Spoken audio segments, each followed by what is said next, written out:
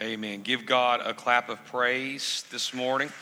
And we thank you, praise team, for leading us to God in worship. Well, welcome to Life Community Church this morning. Over the last few weeks, we have been preaching and teaching about the subject of spiritual warfare. And we have been looking at the account of that from the book of Ephesians chapter 6. So if you do have your Bible, turn into Ephesians 6 this morning. And we've learned a lot so far. We've learned that those that are in Christ are in a spiritual battle. There is a spiritual battle that is raging between the Lord and the forces of evil. We know that Satan is not a mythical creature. He's a real being. He is the tempter, the adversary, and he wants to steal the glory of God from our churches and our families and our neighborhoods and our schools, and he wants to cause havoc in that way. But what we're learning is that the Lord Jesus equips us and prepares us for the battles that we face and for the battles that we find ourselves in. We know that it is in Christ. We talked about the spiritual armor, the breastplate of righteousness, the belt of truth, the gospel, the shoes of the peace, of the gospel of peace, the shield of faith, the sword of the Spirit. Really, we are just clothed in Christ. Our protection is being in Jesus and standing firm in Christ. But yet it doesn't end there. The Apostle Paul continues to teach us more about spiritual warfare in that section that we'll look at today. You know, one thing about warfare is that you have to have communication on the battlefield. You have to have people that are in touch with each other. Like, for example, if a commander is looking out over the various battles that are fighting, he needs to know how to plan and organize. He needs to know how to send this one over here and that one over there. And all throughout history, there has been a record of military communications. All throughout history, all the earliest known wars have had military communication.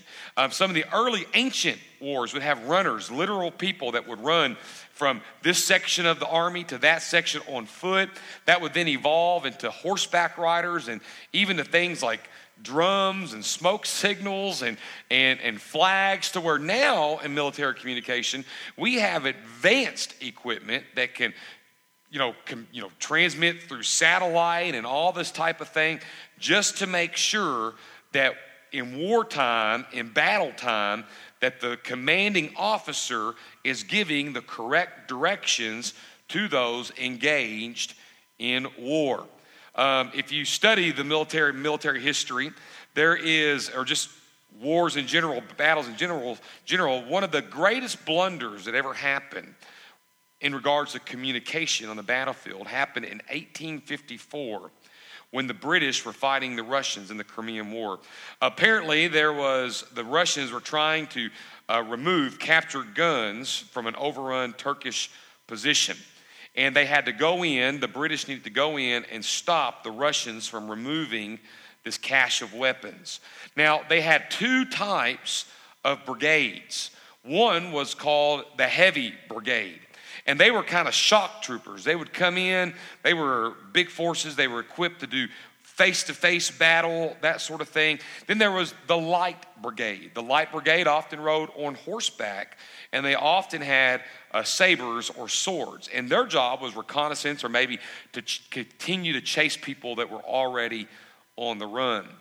The commander was trying to figure out exactly how to stop this Russian group from stealing the guns. Well, needless to say, they were heavily armed because they had possession of guns. They had possession of weapons.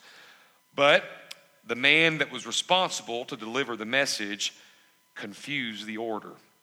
Instead of sending the Heavy Brigade, he sent the Light Brigade. An army of men that rushed in against 25,000 Russian soldiers, 2,500 Russian soldiers, 2,500 Russian soldiers armed with guns and then with swords. Needless to say, it was a bloodbath. And the British came back in defeat from that battle. Is communication important in warfare? Absolutely. Wrong intel, wrong communication could result in casualties. Did you know that spiritual warfare is no different? That when we are engaged in the enemy and he is tempting us and trying to rob the glory of God from our churches and our communities and our schools and our families, when the enemy is trying to do that, we must be in communication with the heavenly commander. We must be listening to the voice of our Father to guide us and lead us when the enemy is assaulting us. Now, listen, it's not horseback, it's not flags, it's not drums, it's not smoke signals. That is not our communication. But the communication that we have, wartime communication, is simply this. It's the power of prayer.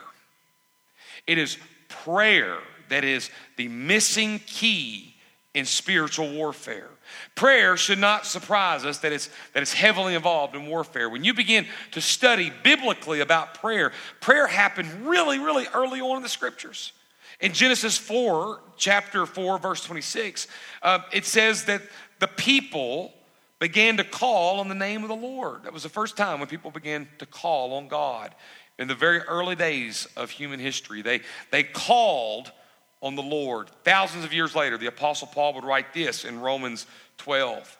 He would say, the same Lord of all richly blesses all who call on him. God promises to bless you if you call on his name. The famous devotion writer Oswald Chambers, who many of you all read his book, My Utmost for His Highest, writes this about prayer. He says, the prayer of the feeblest saint who lives in the Spirit and keeps right with God is a terror to Satan. The very powers of darkness are paralyzed by prayer. No spiritualistic seance can succeed in the presence of a humbling, praying saint. No wonder Satan tries to keep our minds fussy in active work till we cannot think or pray. One of the greatest tools that we have in spiritual warfare is prayer. And when Paul talks about the armor of God, we stop right when it says the sword of the Spirit. But Paul does not stop there. Paul immediately begins to connect the physical act and the spiritual act of prayer to spiritual warfare. Now, it's no surprise that Satan fights prayer probably more than anything else. The reading of God's word and the preaching of God's word, Satan attacks, and the act of prayer, Satan attacks, because those two are two big mamma jammas. Y'all with me on that, church? They are really, really big deals. And so Satan really attempts to strike at prayer. Now, we say, man, when they took prayer out of school, that's when it all went down. Well, friend, listen. I understand how unbelieving teachers and unbelieving students will remove prayer from school. But what I cannot understand is why God's children remove prayer from the church house. That's what I cannot understand. I don't know if the answer is prayer back in school. Maybe the answer is prayer back in the church. You know, there was a time in our history where we had fervent prayer meetings, where it wasn't just, you come and let's just read, who's got a prayer request? Well, let's pray for Aunt Bertha. She's got a broken toe that's going to heal naturally on its own in about a week or two. So let's pray for it. No, they used to have fervent prayer meetings where they would gather together and they would call on the name of the Lord. Just like it says in Genesis 4 and Romans 10, they would call on the Lord. See, our culture has totally written off prayer when we say that we love prayer. What do you mean by that, Kenny? I cannot tell you how many times people will say, Kenny, will you pray for me? And I'll say, sure, let's pray. And as soon as I do that, they're like, you mean like right now? Well, yeah, you asked me to pray for you, right? Well, I'm not just going to tell you I'm praying for you and not walk away and pray with you. See, prayers become like some sort of like good luck statement or something, praying for you. We put on Facebook prayers. But really, did you stop and fervently lift that person to the Lord before you typed prayers? Like, did you actually pause and lift them before the throne of God in the name of Jesus? Maybe you did. But so often I fear that's just something we're saying. It's something that we're saying. So what I understand is that prayer has been removed from the church. It's been removed. We reduce it to maybe an opening prayer at the beginning of the service and a closing prayer at the end. But where is the waiting on the Lord? Where is the labor of prayer? What do you mean waiting on the Lord? We know there was a time when people would gather and they would call on the Lord and just sit in his presence, waiting for God to speak to them, waiting and not looking at a clock, but waiting till God visited them and waiting for the Spirit to be there. There was a time when people interceded boldly. Those were also the times that great revival came to our nation. Did you know that? Do you think there is a coincidence that those type of prayer meetings were removed and great revival from our nation was removed too? You think there's maybe a connection there of something not working? You smack prayer onto a service. We're going to have a prayer service. Boy, it's like, everybody runs at the prayer service. They're scared to death of it. And I hear every excuse in the book, every one of them. Well, Kenny, I just don't know what to say when I pray.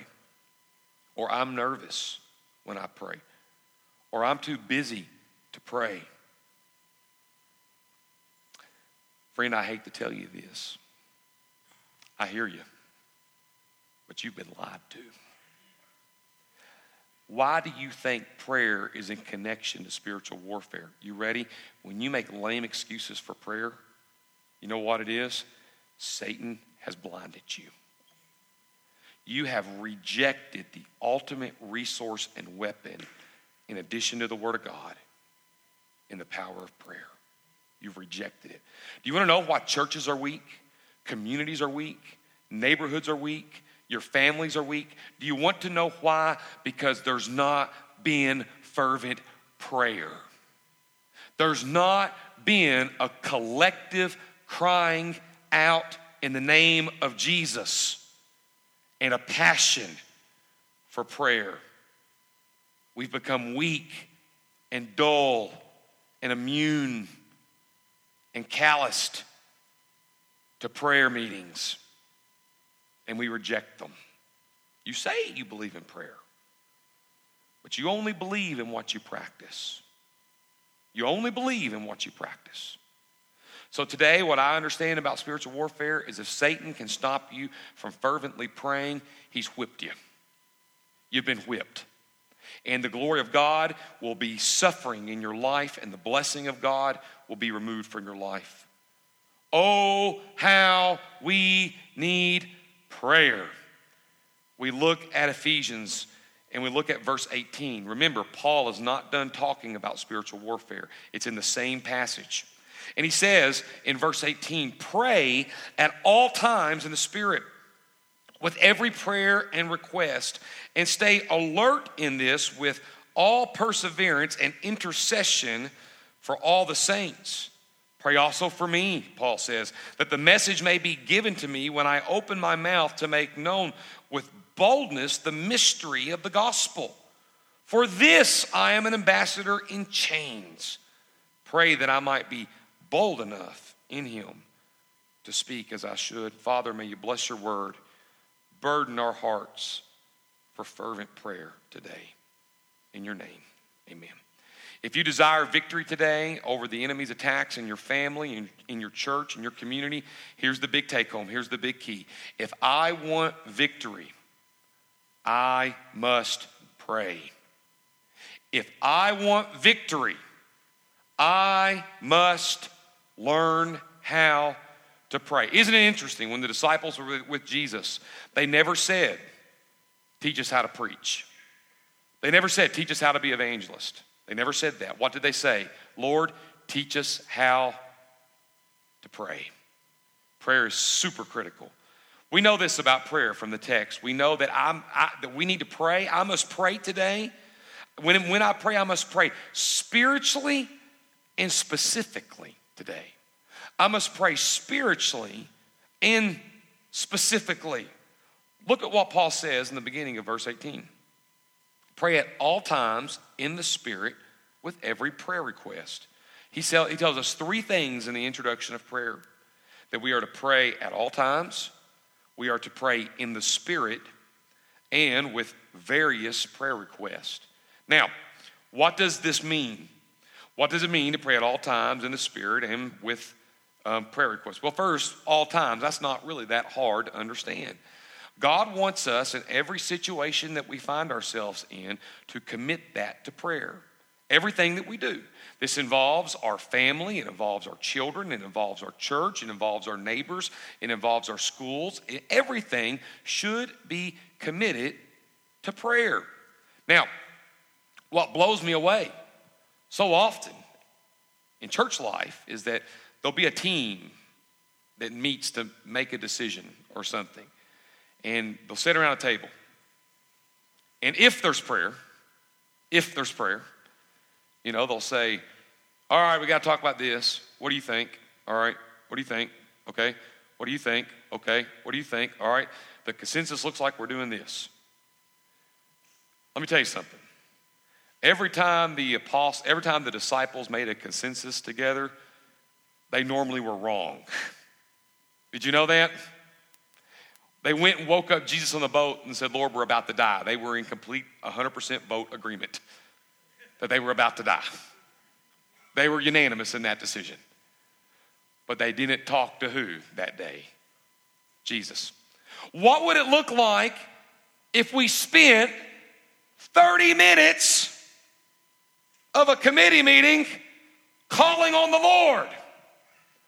Well, Kenny, that's a waste of time. Friend, I'm going to tell you something. If you start treating your work like that, things are going to start coming so quick and easy. Boom, you'll be out of there as soon as you say amen.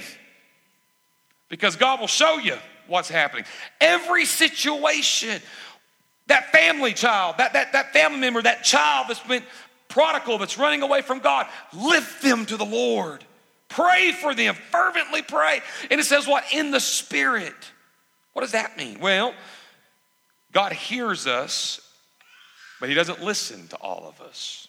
I was reminded about that this week in a video that I watched. He hears all of us, but he only listens to those that are born again, those that have a relationship with Jesus. Because when we pray to the Father in the name of Jesus through the power of the Holy Spirit. The Trinity is involved in our prayer. So when we're praying, we have to have a relationship with Jesus for our prayers to be effective. Now, when we pray in the Spirit, that simply means, Chuck Lawless says this about prayer. He says, praying in the Spirit means living in the very presence of the God whom we speak. Living in the presence of the God of whom we speak with. Praying in the Spirit is having a relationship with the Lord, trusting with God, trusting in him, and praying in the name of Jesus with the Spirit involved in us. Now, sometimes prayer can take on very many different forms. And you read in the book of Romans, it says sometimes the Spirit himself prays for us with groans that we can't understand. What does that mean? It means there's sometimes that you are in the presence of God and you're laying down in the presence of the Lord and you're seeking God and you're just overwhelmed and you don't have the words to say. So you just sit there and you know God's doing something, but you don't know what it is. And you're just silently waiting upon the Lord. You know what's happening during that time? You might think you're being quiet, but actually it's not. The Spirit of God is moving and is praying for you. Well, Ken, that doesn't sound too Baptist the way you're talking this morning. Well, listen, I'm a Southern Baptist to my bone, but I'm a Bible believer to my spirit. And when it boils down to the Word of God takes precedence over everything else. And I know that when I pray, the Bible teaches us that there is a spiritual process that happens. This is why you can't rush prayer. This is why you got to wait on the Lord, and you've got to be ready for prayer. You've got to commune with God. So we need to be praying in the Spirit, but also with what? Every kind of prayer request. You need to know what to specifically list before God. How do you know that God answers a prayer unless you have specifically asked him of that? How do you know if he's answered? When you pray for general vague ideas and vague concepts, you won't know if God answers it or not until you pray specifically. Now, I'm going to tell you something. If you're praying today for something that God's word forbids, God ain't going to answer that. God will only work within the confines of what his scripture says. Meaning that if you're saying, Lord, bless this relationship, but the relationship is ungodly, guess what? God ain't going to bless it. That ain't going to happen. So we understand that we must pray specifically. What are you praying before the Lord? What are you laying before God? This is a great tool against the enemy, because when you lay things before the Lord, you know how to pray. My views on prayer were radically shaped several years ago, when we took our very first mission trip to New York City, and we went to the Brooklyn Tabernacle. How many of you all went to the Brooklyn Tabernacle? Many of you all did. Jim Cymbala wrote the famous book, Fresh Wind, Fresh Fire. If you haven't read that, I would highly recommend you to get it, read it off of Amazon. If you want to know a little bit of your pastor's heart, and that book has shaped me in a great way, you can see that. But at the same time, we went, and I was just so blown away. These are people that line up to go to a prayer service. Like, did you hear that? They line up for it. The Tuesday night that we went, people were getting there 2 hours early to prepare for prayer. I'd never heard somebody talk about preparing for prayer. I didn't even know what that meant until I went to the Brooklyn Tabernacle, that they went and they sat in the quietness and they read their Bible, and they went to, some of them went to the altar and they just confessed before the service ever began. They were communing with God. How many of you all saw that when we went? Raise your hand. Am I telling the truth? Am I telling the truth? And then when the prayer service began, it was like somebody lit a Holy Ghost stick of dynamite in the place. Yeah, you know what? When you're preparing spiritually 2 hours in advance for a worship service, something's going to go off. Something's going to happen. You know, we could have that in our church. Did you know that? You just got to get involved, start praying. You can have it here if you want it. If you want it. If you want it. Oh, how God can move and do great things. And you know, I'm going to tell you something. In that prayer service, the pastor got up and he said, you know what? Where it's time for us to pray, and they handed cards out, kind of like what we do. That's where I got the idea from, to be honest with you. Cards, and they said, now you're going to pray for this card, and if you're not willing to pray out loud, please leave the building so we can have fervent prayer in here. Now, some of y'all would have melted like butter in a microwave, baby. You know what I mean? That's what would have happened. But for some of our people, that was the first time they ever prayed out loud. And God did a great work. That sounds, I don't know if I could just do that. Friend, listen, you're buying into Satan's bag. You've got to get over this nonsense, because that is the enemy messing with you. That's why there's spiritual weakness. That's why we see a lack of revival, because we're scared to pray. Hey, the Bible says, for God has not given us a spirit of... So if you're afraid to pray, who is that coming from? The enemy. The enemy. Some of y'all tough. Big boys in here. Go whoop me in the parking lot when this is done. You know what I mean? You could. But you scared to death chicken to pray. Listen, I love you, but Satan's got you on a leash this morning. He's walking you around. And you're scared. Oh, how we need to learn to pray. But when we pray, we must learn to pray consistently for the church. So I have to make the decision to pray consistently for the church, or continuously for the church. Now, when we say church, we're not talking about, here's the walls, here's the steeple. No, the church is not a building. You guys know that, right? The church are born-again believers that are in covenant with each other, or community with each other, under spiritual leadership like a pastor. That's what a church is. The word church in the Greek is the word ekklesia, which means the called out ones, the gathered together ones, and that's what the church is. But look what Paul says in the second part of verse 18. He says, and stay alert with all perseverance and intercession for all the saints or the church or for those that know Jesus Christ. He tells us that we are to pray for our fellow Christians. And part of that involves staying alert, persevering, and interceding. And some of you all are like, well, what in the world is alert prayer, persevering prayer, and intercessional prayer? You've never heard that before. You're thinking, well, I just thought you just said a prayer. I didn't know about all this perseverance and intercession prayer. What are we talking about today? Understand that Paul wants us to pray for our fellow brothers and sisters. And when we do this, we are to pray alert, meaning that our prayers are to be used with our mind, with our spirit, absolutely, but also with our mind as well. That we are to know how to pray for people. We are to know what they're dealing with, so we know specifically how to pray. So when we pray for our brothers and sisters, it doesn't just need to be God bless Stephen. I need to go to Stephen and say, Stephen, what are you dealing with? How can I pray for you? I find out what Stephen is dealing with, and then I go with an alert mind, pray for Stephen. Does that make sense? I understand what Stephen is doing. And then there's this idea of perseverance. What is perseverance? It's ongoing. See, many of us, we will pray one time and we treat prayer like some sort of like magic genie, that if we rub the lamp, God pops out and says, what do you want? And that's not what prayer is. It's not like some magic get your wish type thing. That's not what it is. What prayer is, sometimes it involves us laboring before the Lord for a long time.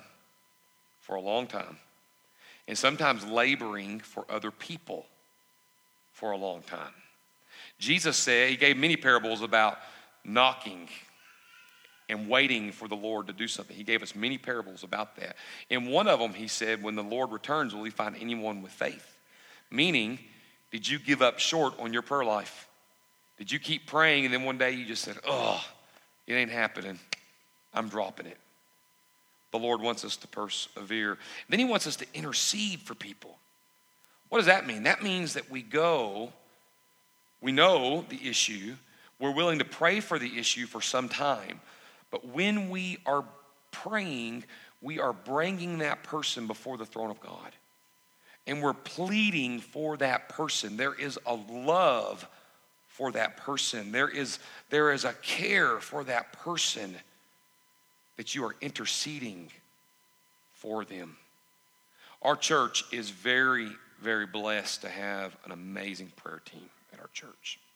Whenever you write on your connection card a prayer request, it gets collected and it goes to our prayer team. Our prayer team meets faithfully every Monday night to pray over every request. And let me tell you something.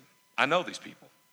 They're not just putting it out and saying, God, bless all the cards. They're not doing that. They're not doing that at all. What they're doing is they are reading through every single request from every single Sunday and look around. How many, Jared, do y'all get about roughly a Sunday? About 40 every Sunday that come in. And they take time every Monday to pray for each and every individual request that you offer. You know, we don't have like a prayer list at our church. I guess there's nothing wrong with them, except the reality is they don't ever get used. What prayer lists do is they just get wadded up and thrown in a trash can. So what we do, we have a prayer ministry. And that request goes to the Lord. It goes before the Lord, and it's offered. Let me give you an example. Let me just give you an example if I can today. Our prayer team fervently prayed. Was it 2 years? For Alan Miller. I'm not trying to embarrass you, Alan. I'm not. But it just, there he is. Just go ahead and get it out of the woods, right? And we prayed fervently that God would give Alan a kidney. Our prayer team organizes our first Tuesday night prayer service where we take those cards and then we gather together, and then we pray for them again in groups. Again. So if you submit a prayer request, it's like pray for like 5 times in a month's time. We prayed fervently for Alan for 2 years for a kidney. And then God spoke to a fellow church member, Nikki Coons. And God laid it on Nikki's heart to give her kidney to Alan. Tell me prayer is not powerful. So there's a piece of Nikki's here and she's a little bit over there too, you know. I mean, it just kind of happens. But what I'm saying is this: we must pray for our church members and love them. By the way, if you're not in a prayer group, the prayer ministry, or if you're not in a life group or some sort of small group where you can interact with people, you'll never know how to pray for somebody. Did you know that? You'll never know how to pray for somebody unless you're close to people. But we also know that Paul would teach us one more thing about prayer and spiritual warfare, is that when we pray, not only are we to pray in the Spirit and pray specifically, and then we are to pray constantly or continuously for the church, but we are also to pray for missionaries and their message. Now look what Paul says at the end of this section. Pray also for me. Where was Paul? Paul was in jail when he wrote this. He was chained up. Now, he didn't commit a crime. He was just preaching the gospel, right? That's all he was doing, was preaching Jesus. And the dude got arrested and locked up. So could you blame Paul if he said, pray for me that God would release me from jail? Could anybody blame him for that? Lord, get me out of the jail cell. Will you pray for me back in Ephesus that God will get me out of jail? Is that what he says? No, he says, pray also for me not to get out of jail, that the message may be given to me when I open my mouth to make known with boldness the mystery of the gospel. For this I am an ambassador in what? In chains. Pray that I might be bold enough to speak about it as I should. Isn't this interesting? Paul, the great missionary, when he asks for prayer, he just simply says, pray that I'm more bold. Have you read about Paul in the book of Acts? That dude was one bold turkey. He was like extra leaded, caffeinated coffee. You know, I mean, he was intense. And what's he praying for? To be bolder for Jesus. And you know what this meant? Pray that while I'm in jail, I have opportunities to tell people about Jesus. Can you imagine being the guard that's responsible for watching over the Apostle Paul? You get into work and get a sermon from the moment you got in to the moment you left. Now, how many of us will say, well, Kenny, I would share Jesus. I would tell them, but you don't understand. Nobody in my work wants to hear it. Now, do you think those Roman soldiers wanted to hear it from Paul? I mean, really? Do you think they wanted to hear it? But Paul said what? Pray that I'm bold enough to tell them. Listen, the lost world often does not want to hear it, which is why you need the boldness to what? To tell it. The boldness to share it. But we think about Paul's work, and just like Paul, the great missionary, there are missionaries all over that need our prayers because they go into areas where they could be arrested for the gospel. You know that, right? I mean, they go into dark areas that Satan really has a stronghold over. They go into areas where it's illegal to talk about Jesus. Illegal. Where you could be killed for preaching Jesus. Oh, how they need our prayers that God will make them bold and make them effective. How a missionary may travel into Appalachia, or they may travel into New York City, or they may travel into Africa or Europe or the Middle East or into Islamic countries. Every day I pray, most days I pray, for about 3 missionaries. About every morning. I prayed for them this morning. And I lift them up to the Lord because I know that they have unique challenges. 2 of them, many of you all have met, are Sterling Edwards and Brian Johnson. They are the church planters we're working with in New York City. And I pray for them almost every day that God would make their work effective, because New York is a very secular city that needs Jesus, that needs the gospel. And then I pray for my friends the Scots.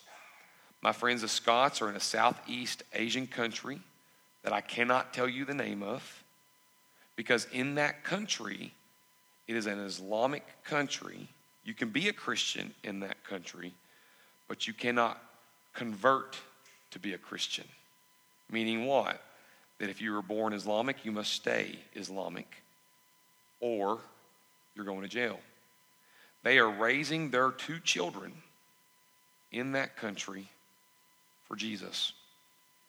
And I pray for them every day as they spread the gospel.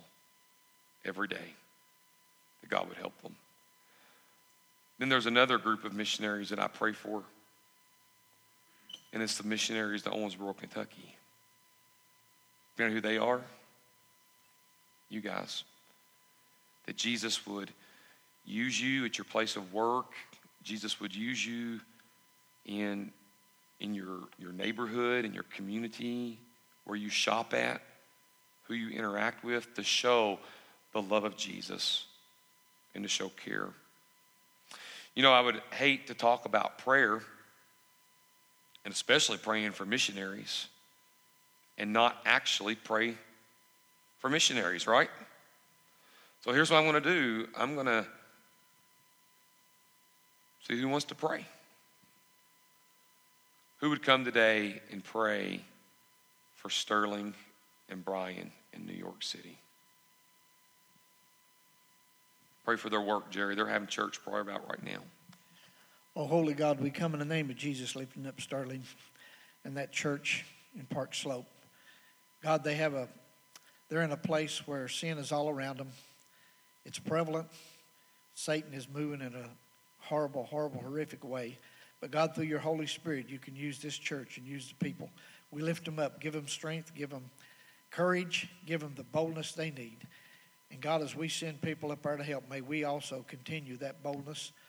And with the Holy Spirit, that souls will be won. We lift them up at this time and pray for their continued success. In Christ's name, amen. Amen. Thank you. Who will pray for my friends the Scots, Nathan and Alexis, in that Southeast Asian country? Father, we thank you for men and women like Nathan and Alexis. We thank you for giving them the heart to go overseas, Lord, in a country where it's illegal to be a Christian, Lord.